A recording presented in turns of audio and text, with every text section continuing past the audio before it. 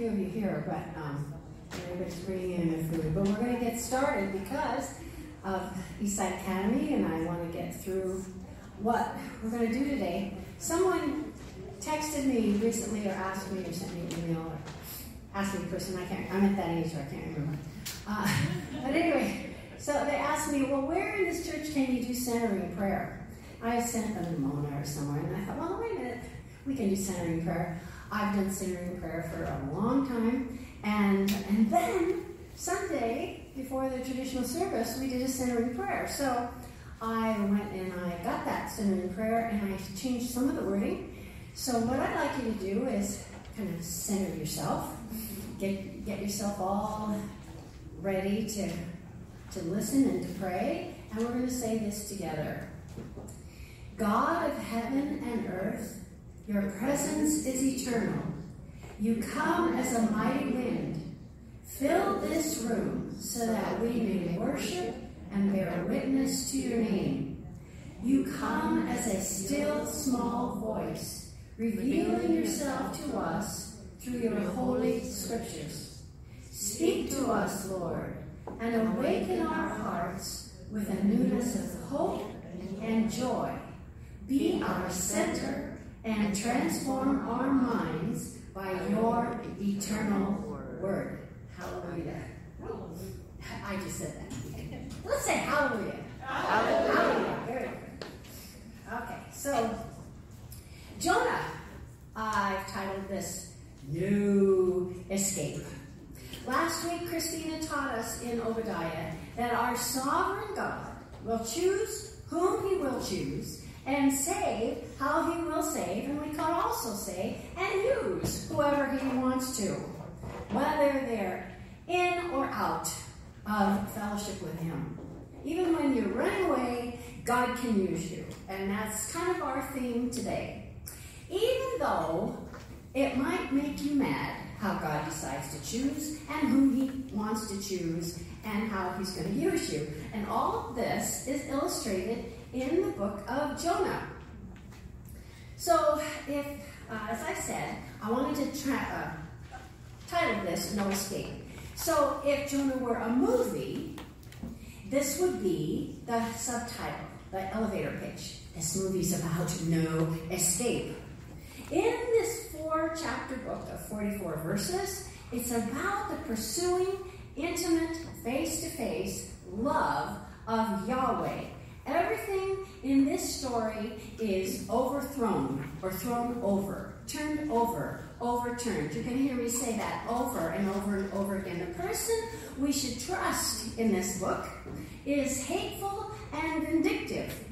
And the people we should hate are responsive, honorable, and loved by Yahweh.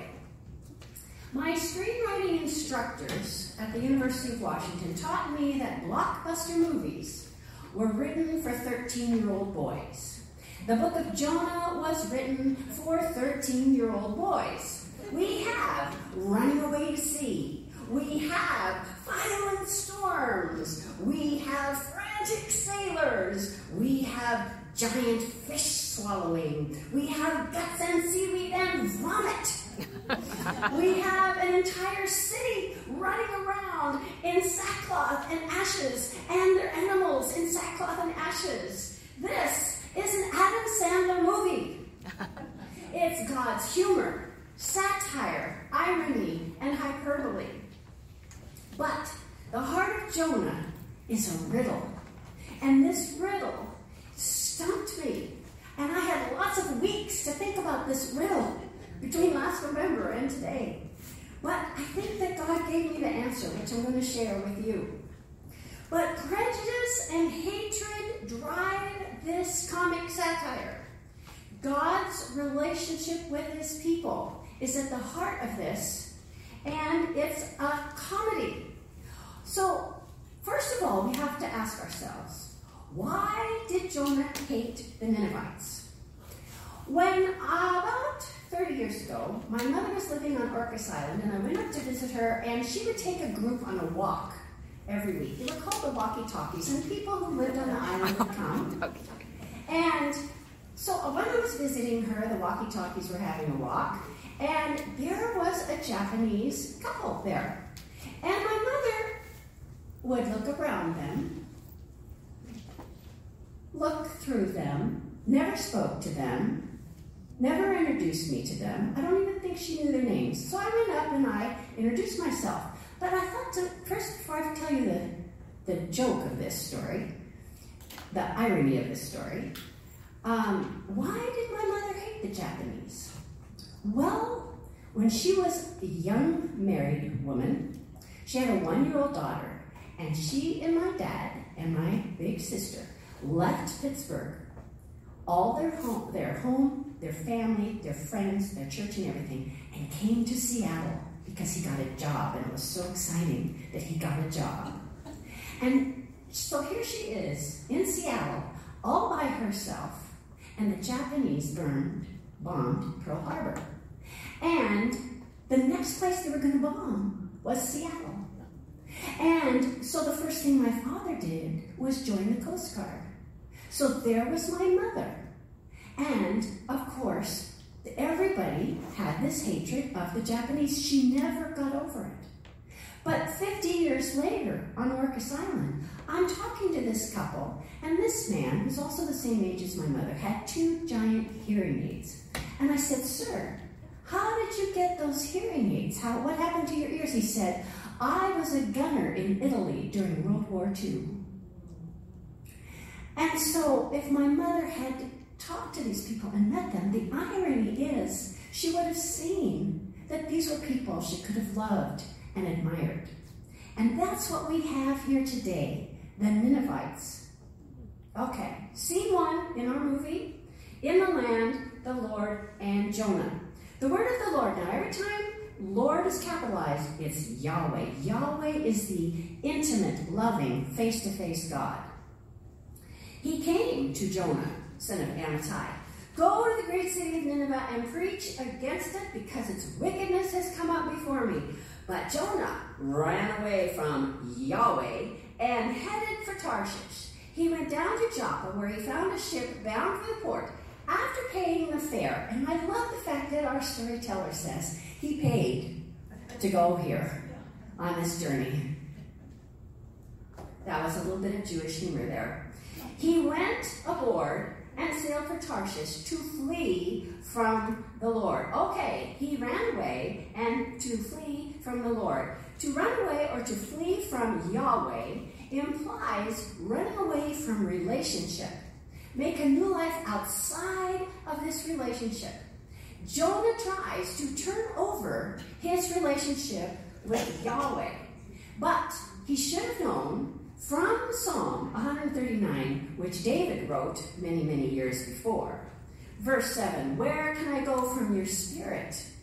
Where can I flee from your presence? If I go to the heavens, you are there. If I make my bed in the depths, you are there.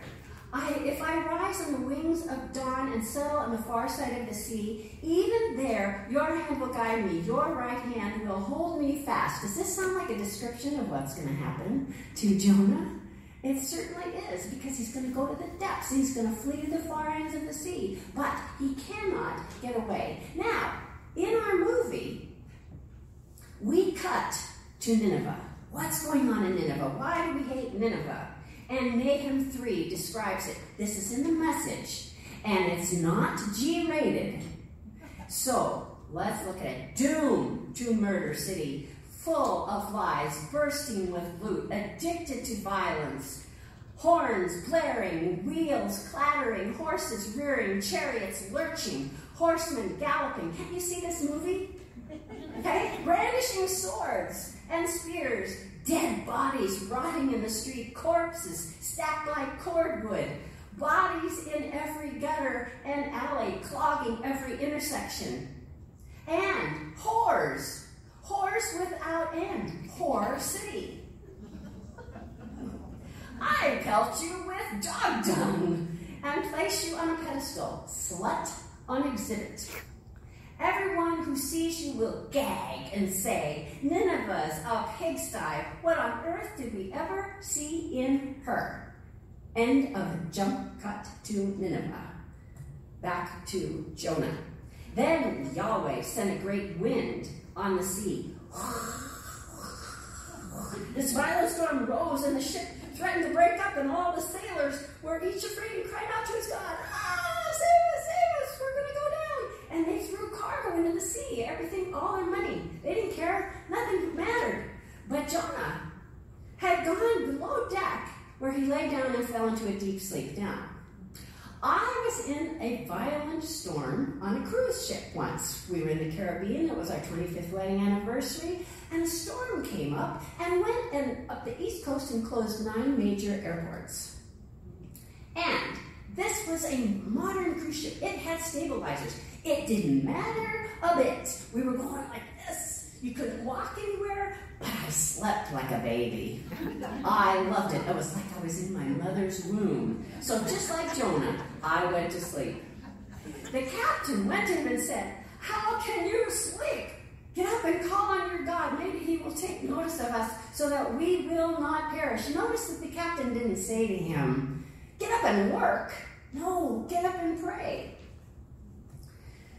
Then the sailors said to each other, "Come, let's cast lots." Okay, wind, waves, let's find out who's responsible for this. And they cast lots and it fell to Jonah. So they asked him, "Tell us, who's responsible for making this trouble for us? What kind of work do you do? Where do you come from? What's your country? What kind of people are you?" And he answered, "I'm a Hebrew and I worship Yahweh, the God of heaven, who made the sea and the dry land." And they're thinking, if you worship the God who made the sea, please tell him to stop.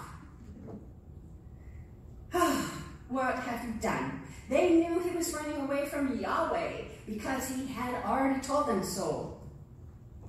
The sea was getting rougher. Now in our movie, it ups the tempo. You can hear the music. This is going on. What should we do to make the sea calm down for us? "Pick me up," he says, "and throw me into the sea." He replied, "It will become calm. I know that it's my fault this great storm has come upon you." "Oh, no," they said, "we can't do that. We can't be responsible for your death." And he says, "No, do it. And so what do? They cry to Yahweh. God used Jonah, even though he didn't want to be used. They cry to Yahweh.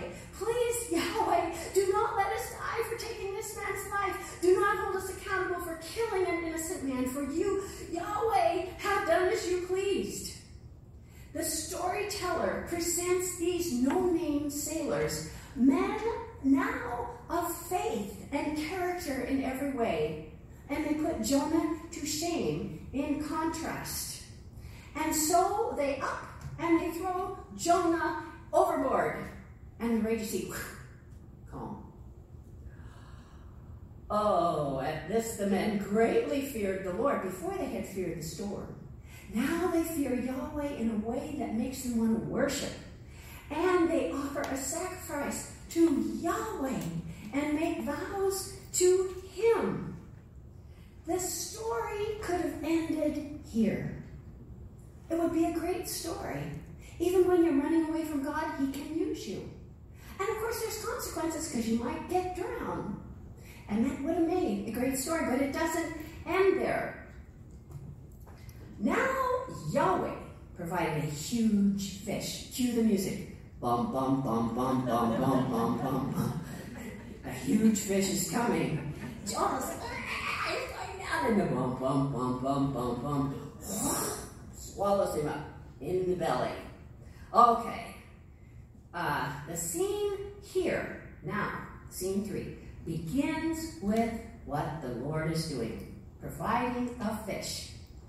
From inside the fish, Jonah prayed to the Lord, his God, Yahweh. He said, "In my distress, I called to Yahweh, and he answered me from the deep. In the realms of the dead, I called for help, and you listened to my cry.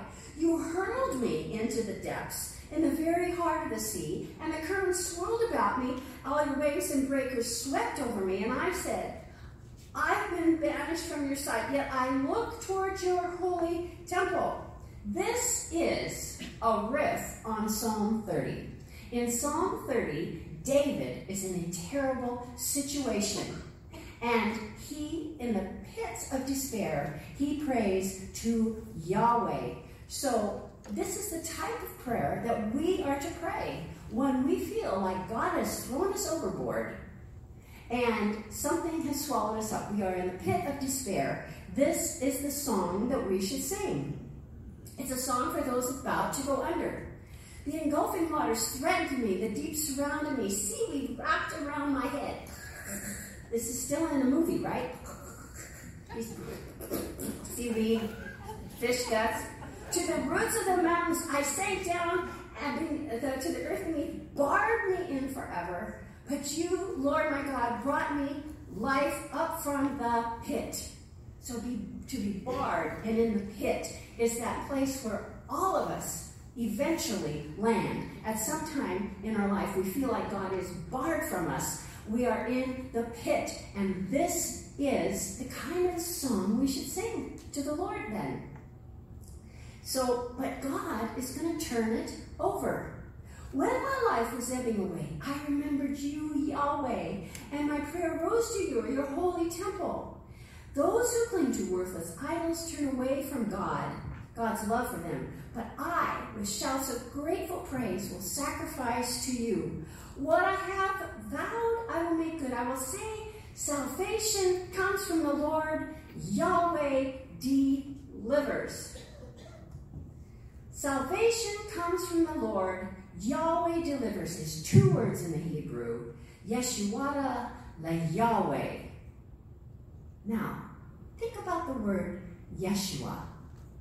Where have we heard that word? Last year when we studied Matthew.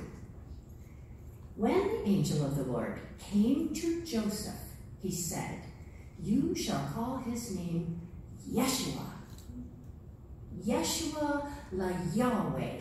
Jesus is Yahweh, the face-to-face Lord. This riddle is hidden right in the middle of this little 4-chapter book. That's why Jonah is important. God's love, his hesed, mercy, compassion, love is what turns everything over. And the Lord, Yahweh, commanded the fish and it vomited Jonah onto the dry land. No, I really could have stopped here. It could have stopped here. Jonah, covered in vomit and seaweed, up onto the, oh, thank you, Lord. Thank you, Lord. But it doesn't stop there, for we have scene 4. Nineveh, the Lord, Jonah, and the Ninevites. Then the word of the Lord came to Jonah a second time. Go to the great city of Nineveh and proclaim the message I give you. Jonah obeyed this time the word of Yahweh and went to Nineveh. Now Nineveh, as I mentioned before when I read that, it was a violent, large city. Apparently, this is sort of a little, what my family calls artistic verisimilitude here, hyperbole, because they've excavated Nineveh, and it wouldn't have taken you 3 days to walk around. So God is exaggerating here, and it's okay for God to exaggerate. But he went into the city, and he proclaimed, 40 more days and Nineveh will be overthrown. This is 5 words in the Hebrew. This is his sermon. Nothing about God. Nothing about what they have to do to be saved. Nothing. He gives them the bare minimum. But this whole story is about what God does, no matter what Jonah does. The good guy is the bad guy, and the bad guys are going to be the good guys. The fish in the sea should have been death, but are turned to life, and the wicked city is going to repent and be saved from death. So everything is overthrown. The Ninevites, what they do? They believed God. A fast was proclaimed. Oh, we can't eat anything. And all of them, from the greatest to the least, put on sackcloth. Sackcloth is an itchy, awful material. Sometimes it had fleas running around inside of it. And Jonah, when Jonah's warning reached the king, he rose from his throne, took off his robes, covered himself with this horrible sackcloth, and sat down in the dust. So now what have we got? This proclamation is what the king issued. By the decree of the king and his nobles, do not let people or animals, herds or flocks, taste anything. Do not let them drink, but let people and animals be covered with sackcloth. Let everyone call urgently on God, and let them give up their evil ways and their violence. Who knows? God may yet relent with compassion and turn from his fierce anger so that we will not perish. All right, picture this in the movie. Everybody's running around, putting little sackcloth on their kitty cats, little sackcloth on their dogs. Oh, bring the cow over, let's put ashes everywhere. So the movie is now panning around the city. All these people panicking, running around. That's my sackcloth, that's my sackcloth, right? I don't want those ashes. Okay, so everybody is panicking. Nobody has anything going right. It's all sackcloth and ashes. So, there is no escape. When God saw what they did, though, and how they turned from their evil ways. Oh, aren't these people wonderful? Look at them, all making fools of themselves. Sackcloth and the animals, the kitty cats, the doggies, the cows. He relented and did not bring on them the destruction that they had threatened. It was overturned. The key word in Jonah's 5-word sermon. Overturned. The story could have ended here. But does it? No. We have scene 4. Outside Nineveh, the Lord and Jonah. But to Jonah, it seemed very wrong that he became angry and he prayed to Yahweh. Isn't this what I said, Yahweh, when I was still at home? That is what I tried to forestall by fleeing to Tarshish. I knew that you were a gracious and compassionate God, slow to anger, abounding in love, a God who relents from sending calamity. Now, Yahweh, take my life, for it's better for me to die than live. I would have said, okay, not Yahweh. But the Lord replied, is it right for you to be angry? Jonah had gone out and sat down in a place east of the city. There he made himself a shelter. Bang, bang, bang, bang, bang, bang, bang, bang, bang, making this shelter, right? And sat in the shade and waited. See what's going to happen. Maybe it'll be like Sodom and Gomorrah. Fire from heaven. Yeah. Does that happen? No, it doesn't happen. Then Yahweh provided a leafy plant and made it grow up over Jonah to give shade for his head to ease his discomfort, and Jonah was very happy about the plant. Okay, so now what you got a picture? You know those fast, what do you call it? I can't think of the name. You know, they take pictures of a flower growing and then they speed it up, so you see the flower growing like that. Well, apparently in my movie, in God's movie, that's what happened overnight. This little plant grows up. Oh, Jonah wakes up in the morning. Oh, this is great. Thank you. I like that. I like it a lot. But at dawn the next day, God provided a worm. So first we had a fish, and now we have a worm. God is so funny. And sugar the plant. This one worm. And when the sun rose, God provided a scorching wind. What next? It's so hot, it's so dry. I can picture dust in his eyes and in his face and in his mouth, and he's so mad. And the sun blazed on Jonah's head so that he grew faint and he wanted to die. Jonah said, it would be better for me to die than to live. God said, is it right for you to be angry about the plant? Jonah said, it is. And I'm so angry, I wish I were dead. I had a discussion time to discuss this with my granddaughter, who's a nurse at the UW Medical Center. And she said, oh, Nana, I take care of so many Jonahs. I said, what do you mean by that? She said, well, these people are in the pit of despair, but God has provided for them a place to go, to heal, people who care for them, nurses and aides and doctors. These people care for them, but they just sit and gripe and complain. She had one pastor that she was taking care of, And he, in order to be comfortable and to heal, he had to take this medicine. He was not going to take it. Just finally, she coerced him into opening his mouth. She put the pills in, and he spit them back out at her face. She said, "It's those kind of Jonahs that make life interesting." But the Lord, Yahweh, said, "You've been concerned about this plant, though you didn't plant it or make it grow. It sprang up overnight and died overnight. And should I not have concern for the great city of Nineveh, in which there are more than 120,000 people who cannot tell their left hand from their right? And so many animals." That's the end of our story.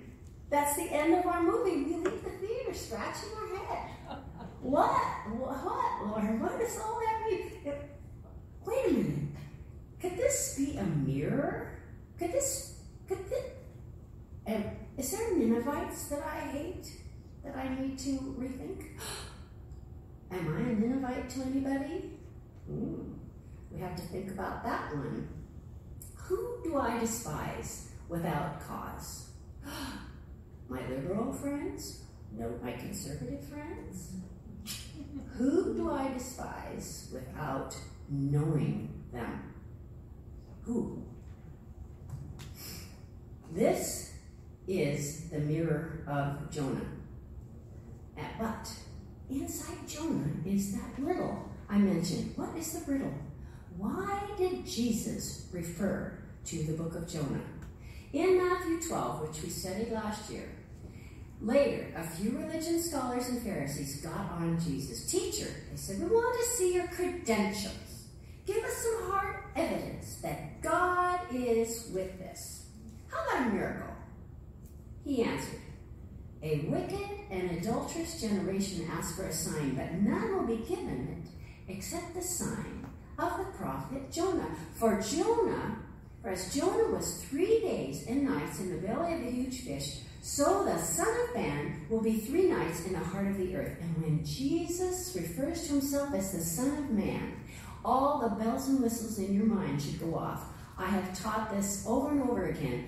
This is a reference to him from the book of Daniel, when the Son of Man will come in glory from heaven and judge the earth. Jesus is saying, "I am that Son of Man, and I am going to judge.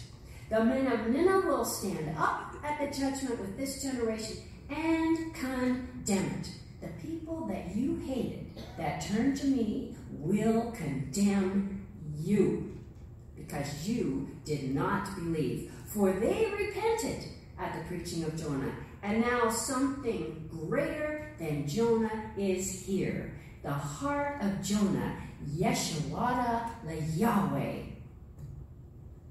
The Lord delivers, and Jesus is Yahweh. No escape. None of us can escape from Jesus. Eventually, everyone will come face to face with him. And the truth is that we are all Jonahs, and only Yeshua will deliver us.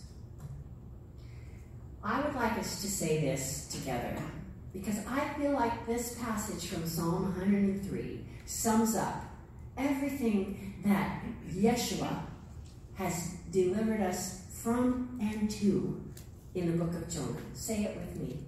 Bless the Lord, O my soul, and all that is within me, bless his holy name.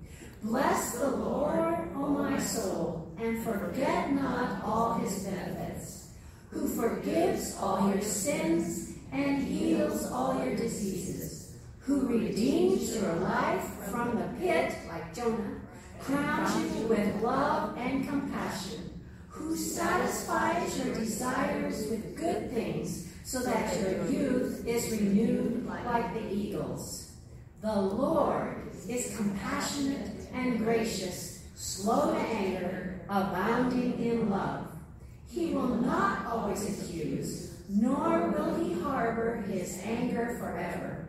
He does not treat us as our sins deserve, or repay us according to our iniquities. For as high as the heavens are above the earth, So great is his love for those who fear him. As far as the east is from the west, so far he has removed our transgressions from us. But from everlasting to everlasting, the Lord's love is with those who fear him, his righteousness with their children's children. What a promise, what a blessing. Yeshuada love Yahweh.